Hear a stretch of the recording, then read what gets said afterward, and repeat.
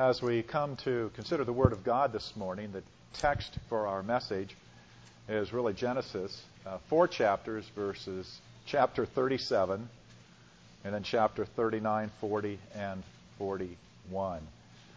Now, just to give it a little introduction here, we're not going to read all 4 of those chapters, but we're going to read specific points out of each of those chapters as we continue this morning in the series in which we're involved in, and that is looking at the Old Testament the way Jesus taught his apostles to look at the Old Testament. Now, what is that perspective? Well, simply this, that in all of the Old Testament we see the unfolding of God's plan of redemption and salvation for a rebellious and disobedient human race. A redemption and salvation that comes from God, that God accomplishes by His grace.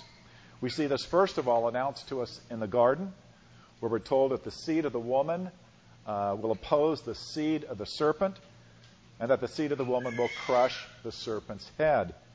And then in the covenant that God makes with Abraham, God shows us that He Himself must fulfill all of the righteous requirements of that covenant on our behalf. And in the New Testament, we are told that God does this by the fact that He Himself becomes the seed of the woman and the seed of Abraham, the Messiah, as God incarnate, who comes into this world to die for our sins under the curse of the covenant, taking that curse upon Himself. So salvation is all of God.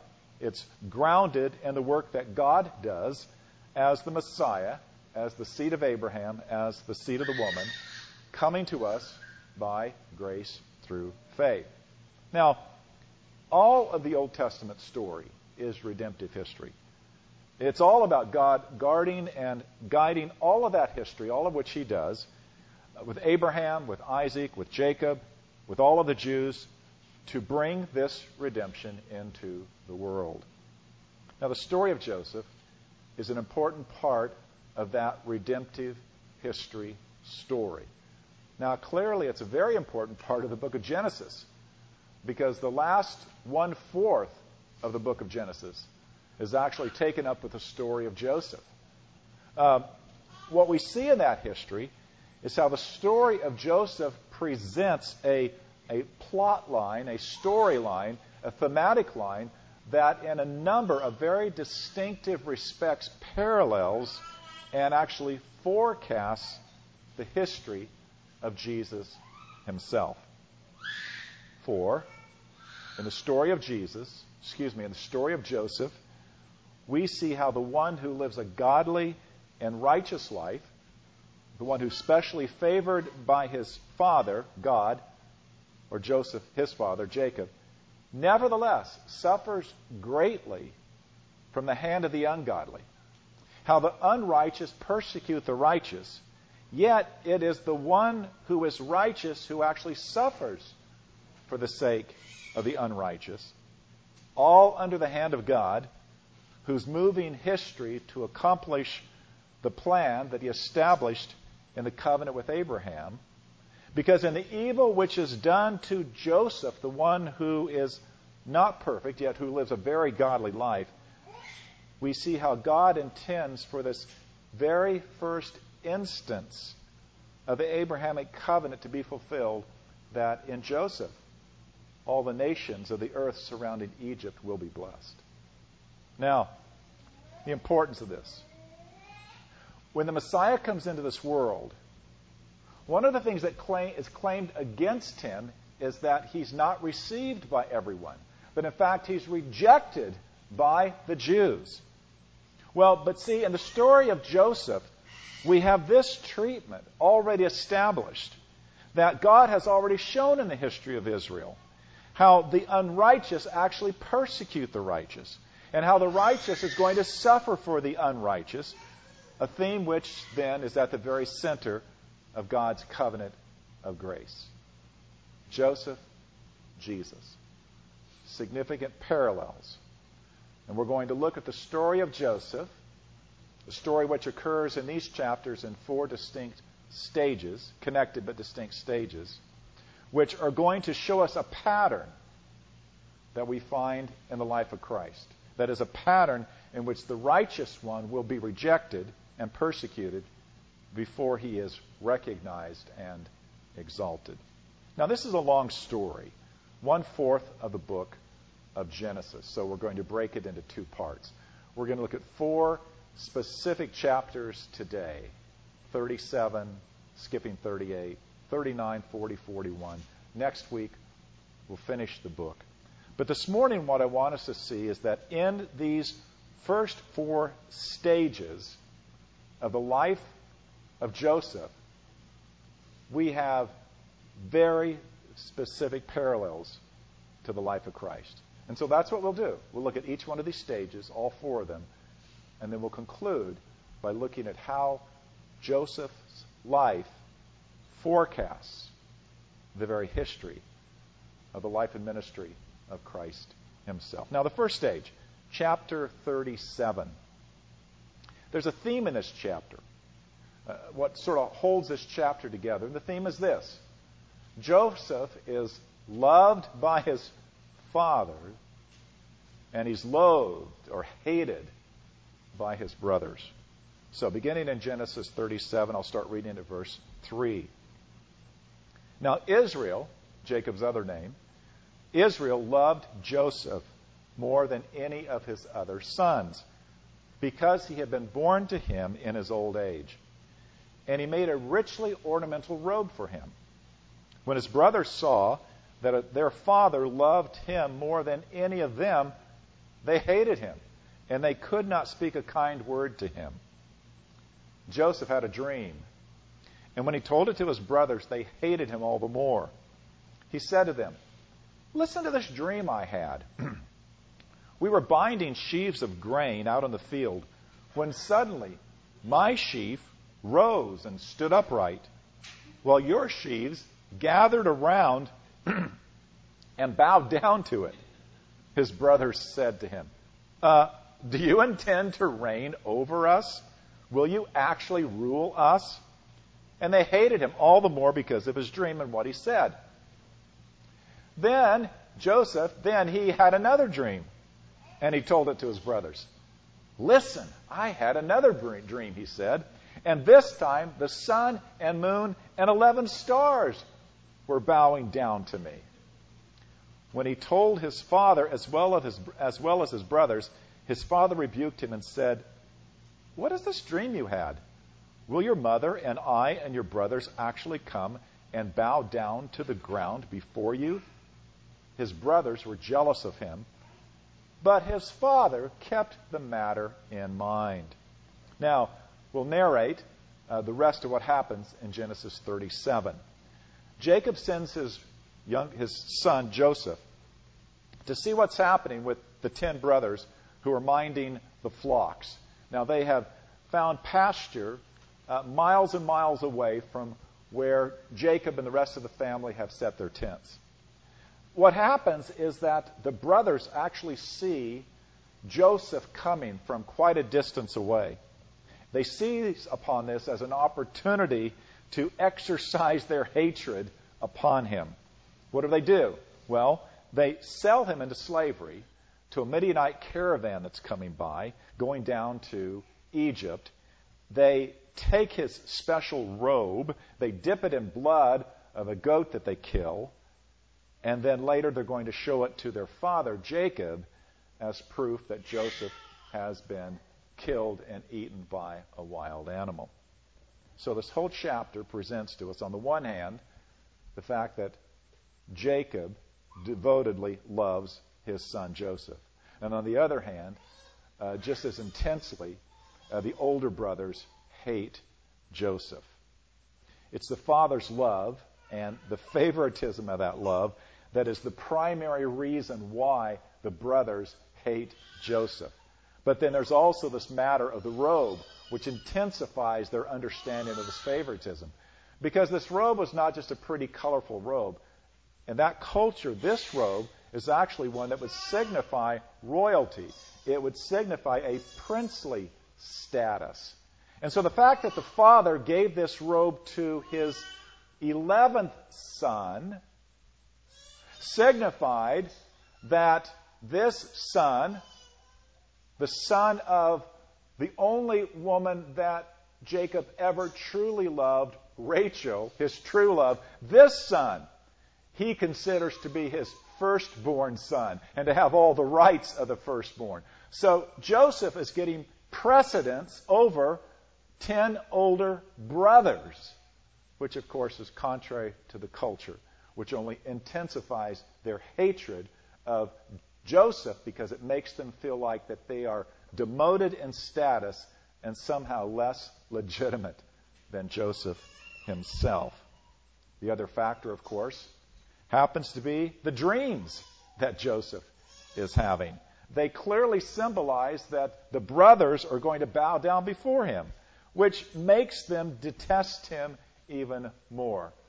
Now, just as an aside, most commentators say that as wonderful as Joseph is going to turn out to be as a human being, at this stage, as a teenager, 17 years of age, he's just a little bit naive about telling his brothers these dreams, because he doesn't really build any bridges toward them, but he causes the chasm between them to get even deeper and greater. Now, what comes of this?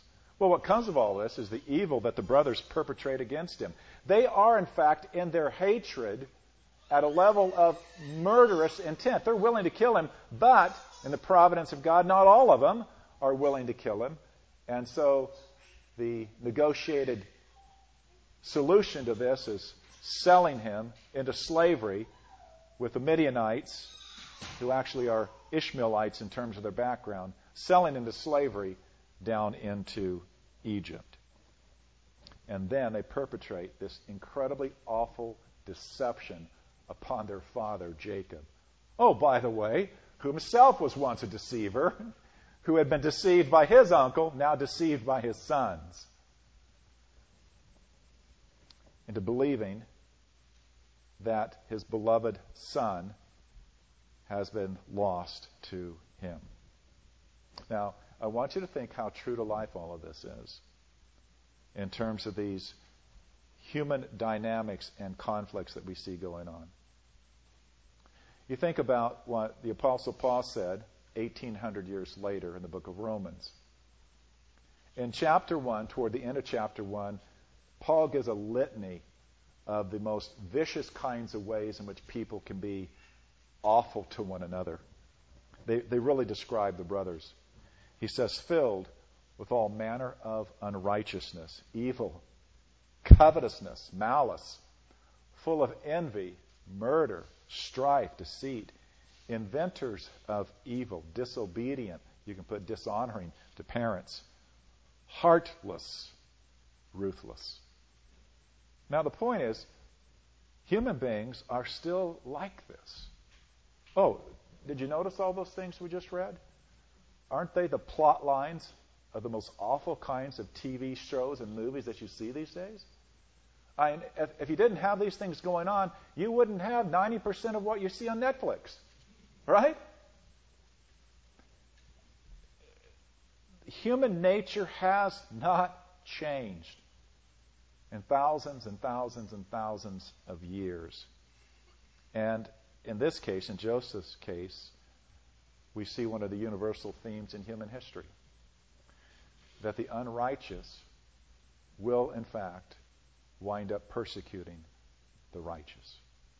The ungodly attacking those who seek to be godly. Immorality pressing hard against those who want to live a moral and decent life. Now, meanwhile, down in Egypt, Joseph is sold to Potiphar. He's an officer of Pharaoh's royal guard. He's basically brought in to be a household slave.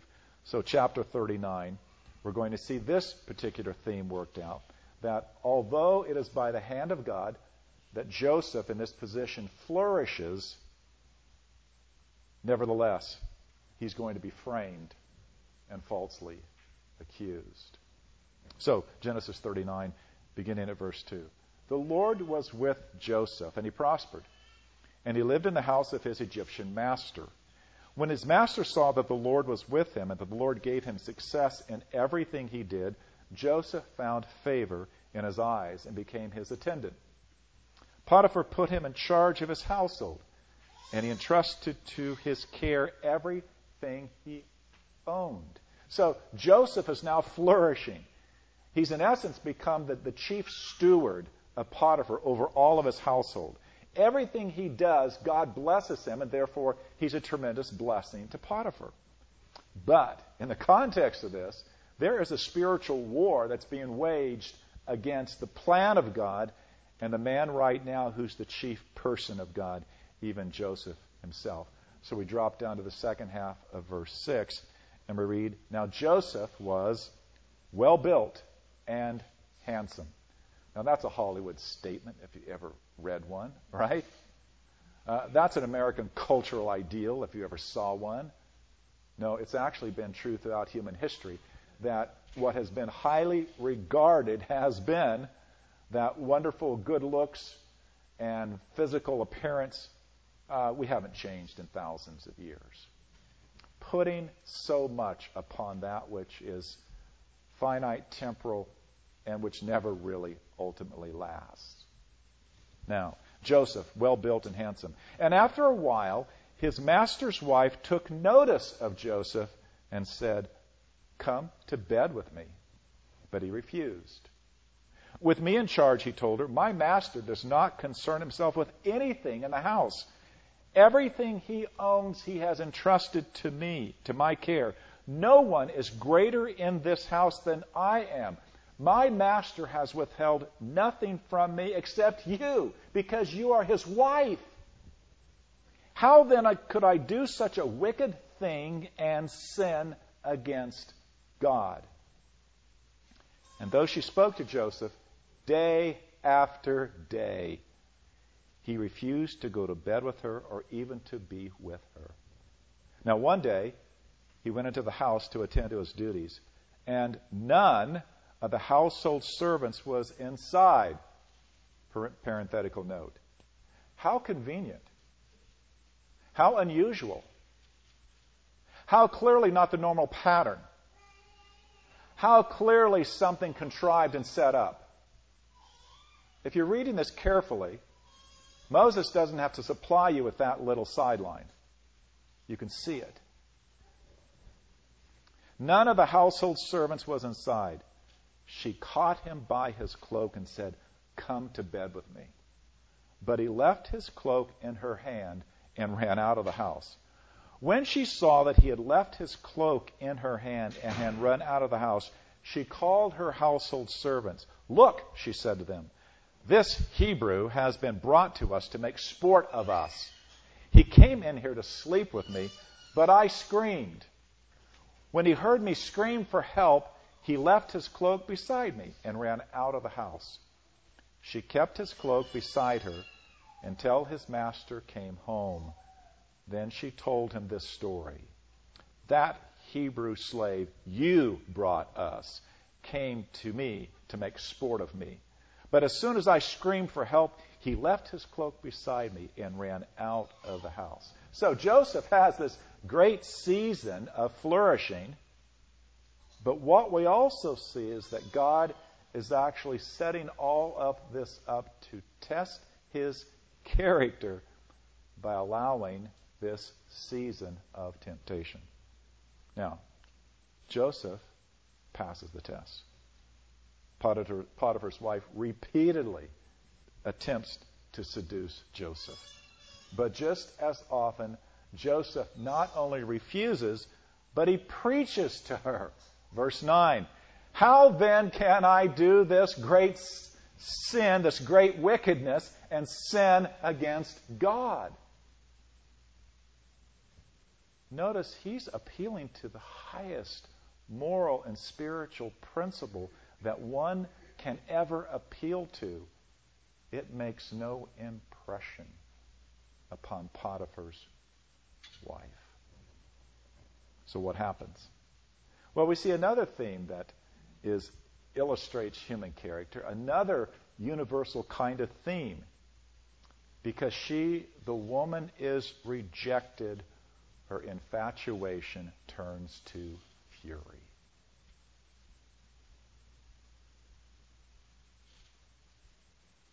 How do we say this? The place below has no fury, like a woman scorned. And so she accuses Joseph of attempted rape.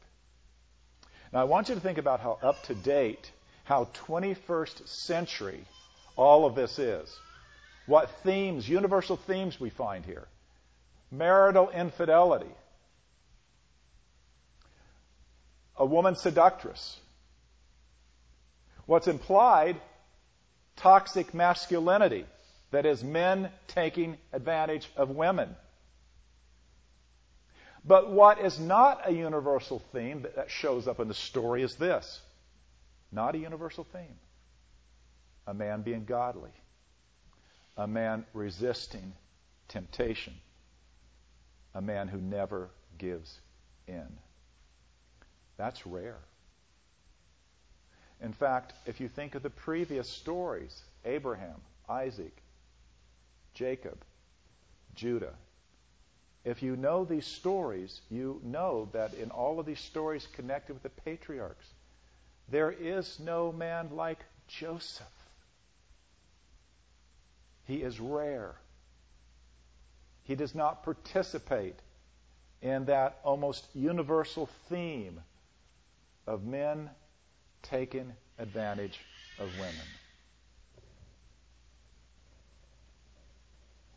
But that's why Potiphar's wife's very sketchy story gets traction. Who's Potiphar going to believe? He believes his wife. Even though I think he can actually see through her story. Because according to Egyptian custom at that time, Joseph should not have been put in prison. Joseph could have been apprehended and summarily killed on the spot. Potiphar exercises, under the providence of God, a mercy in sparing Joseph's life. Now, there's a spiritual lesson that we need to appreciate in all of this story. And that is, doing what is right is very often very costly. And sometimes it brings more trouble into our lives than what we already were experiencing. And then the new temptation that faces us is to somehow give up and to think that God is no longer with us. I don't get it, God. I did the right thing, and I lost my job. Lord, I did the right thing, and members of my family turned against me. I did the right thing, and my reputation is now shattered. But we don't see the big picture of what God is doing. Joseph in prison doesn't yet see the big picture of what God is doing, but God is at work. And so we come to the third stage in Joseph's life, chapter 40. Now the theme here, once again, Joseph, by the grace and work of God, is a faithful, faithful man, but he gets forgotten. At a critical point, he gets forgotten. So in prison, Moses is going to tell us that God is with Joseph, and Joseph becomes the keeper of the prison because he gains great favor with the man who's the warden of the prison. And in a relatively short time, Joseph has responsibility for all of the prisoners in the prison. Now, time passes. 2 new prisoners are incarcerated. Very significant personages. One is the chief cupbearer to the king. The other is the chief baker for the king. They've offended the king. Now they're incarcerated. Joseph has responsibility for them. Time passes. Then, 3 days before the king is supposed to celebrate his birthday. Both of these men have dreams that night, but they can't interpret the dream. So Genesis 40, verse 6, when Joseph came to them the next morning, he saw that they were dejected. So he asked Pharaoh's officers, who were in custody with him in his master's house, "Why are your faces so sad today?" "We both had dreams," they answered, "but there's no one to interpret them." Then Joseph said to them, "Do not interpretations belong to God? Tell me your dreams." So first the chief cupbearer tells his dream, and God gives Joseph a favorable interpretation. The chief cupbearer is going to be restored in 3 days to his position. But then Joseph says to him, verse 14, "But when all goes well with you, remember me and show me kindness. Mention me to Pharaoh and get me out of this prison." Then the chief baker tells his dream. But it means that in 3 days he's going to be executed. It all happens exactly as Joseph has said. But then chapter 40 closes on this sad note. The chief cupbearer, however, did not remember Joseph. He forgot him.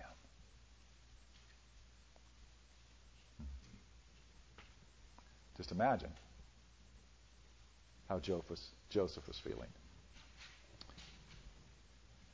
He's 28 years old. 11 years now from the time he was sold into slavery to this day. 11 years where he has seen at times a great success under the hand of God, but that success has turned upon a dime and it's plummeted down even further. He has seen ups and downs in his walk with God. His integrity and character have been tested time and time again. As you read his story, most of us would say, how in the world would I have handled all of this? How in the world would I have still believed that God was with me, when on the one hand I would feel tremendous experiences of God working through me, such as flourishing all of Potiphar's wealth, and then getting falsely accused by his wife, and then taking care of all these prisoners and being God's channel for giving prophetic revelations to 2 of Pharaoh's chief officers, and then getting forgotten.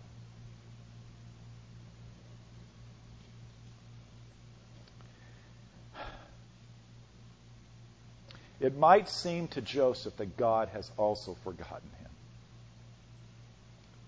But God's ways are higher than our ways. God's thoughts higher than our thoughts. 2 years go by. We come to the 4th stage. In this, the theme is Joseph is finally remembered, and then he's raised up to be the ruler. Chapter 41, first 8 verses. When 2 full years had passed, Pharaoh had a dream. He was standing by the Nile when out of the river there came up 7 cows, sleek and fat, and they grazed among the reeds. After them, 7 other cows, ugly and gaunt, came out of the river and stood beside those on the riverbank. And the cows that were ugly and gaunt ate up the sleek, fat cows. Then Pharaoh woke up. He fell asleep again, had a second dream. 7 heads of grain, healthy and good, were growing on a single stalk. After them, 7 other heads of grain sprouted, thin and scorched by the east wind. The thin heads of grain swallowed up the 7 healthy, full heads. Then Pharaoh woke up. It had been a dream. In the morning his mind was troubled, so he sent for all the magicians and wise men of Egypt. Pharaoh told them his dreams, but no one could interpret them for him. So, it's at that point, though, that the chief cupbearer remembers that he has forgotten Joseph, and he tells Pharaoh this. So the king sends for Joseph, Joseph is then properly bathed and shaved and dressed, and he comes in before Pharaoh, verse 15. And Pharaoh said to Joseph, I have had a dream, and there is no one who can interpret it. I have heard it said of you that when you hear a dream, you can interpret it. Joseph answers Pharaoh, it is not in me. God will give Pharaoh a favorable answer. So then Joseph gives to Pharaoh what God gives to him. He says, the two dreams have the same message. There's going to be 7 years of great abundance and followed by 7 years of famine and scarcity. And because of the interpretation that Joseph gives and also the advice on how to handle all of this that's going to happen, the great abundance and then the famine over the next 14 years, the king exalts Joseph to be the second in command after himself over all of Egypt. What Joseph is given to do, he carries out with the fullest success. The storehouses for the grain during the first 7 years overflow with abundance. Joseph stops keeping records. It's so abundant. Plenty of grain for the 7 years of impending famine. And so we come to the end of chapter 41, verse 57, 58, where we read, when the famine had spread over the whole country, Joseph opened the storehouses and sold grain to the Egyptians, for the famine was severe throughout Egypt. And all the countries came to Egypt to buy grain from Joseph because the famine was severe in the world. Now here's the pinnacle of God's blessing upon Joseph. Because of God's working through Joseph, this seed of Abraham is being a blessing to all of the nations that surround Egypt. Now, the storyline of Joseph sets a pattern that also forecasts the history of Christ.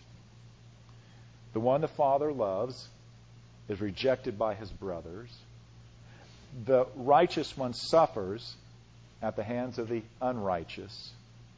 The righteous one actually suffers in the place of the unrighteous ones in order that in the righteous one all the nations of the earth will be blessed.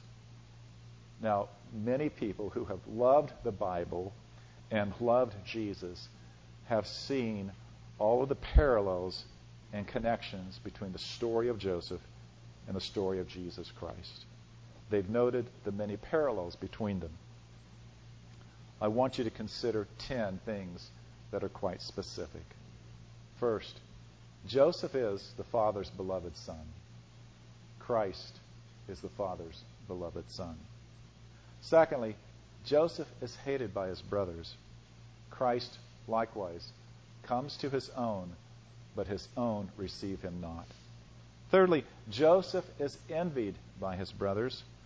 Jesus was likewise envied by the leaders of the Jewish nation. Fourthly, Joseph's brothers conspired against him. We read in the book of Mark how the Pharisees and the Herodians conspired together against Jesus to kill him. Fifthly, the brothers strip off Joseph's robe. The Romans stripped off the robe of Christ. Sixth, the brothers sold Joseph into servitude as a slave. Jesus willingly took upon himself the form of a bondservant. Seventh, Joseph, having done no wrong, was falsely accused. Jesus, having committed no sin, was falsely condemned. Eighth, as the great Lutheran scholar H.C. Leupold has written, for as Joseph, a righteous man, is made to suffer for righteousness' sake, but finally triumphs over all iniquity, so the truly righteous one, the Savior of man, experiences the same things in a heightened degree. Ninth, after so much suffering, Joseph is finally exalted over all, given such a great name in all of Egypt. Christ, after his suffering, is ultimately exalted to the right hand of God and given that name that is above every other name. 10th, to Joseph, all of Egypt and all of the surrounding nations come to be saved from earthly destruction. And so in Jesus, there is no other name given under heaven by which we must be saved. And so this morning, we come to the Lord's table. We see in the brothers of Jesus a mirror of human depravity and even a mirror of our own sins. But in what the table presents, preaching to us the gospel of Christ, we see one who's far greater than Joseph, the very Son of God, the righteous one, who offered up his body and who shed his blood that we might be saved. So, let's pray. Father, in the story of Joseph, let us never forget the greater story of redemption of all that you've done for us in Christ. And so we pray, Lord, teach us again that you are the God of salvation, the God who is with us, the God who has given your utmost, even your Son, for our own highest good. In Jesus' name, amen.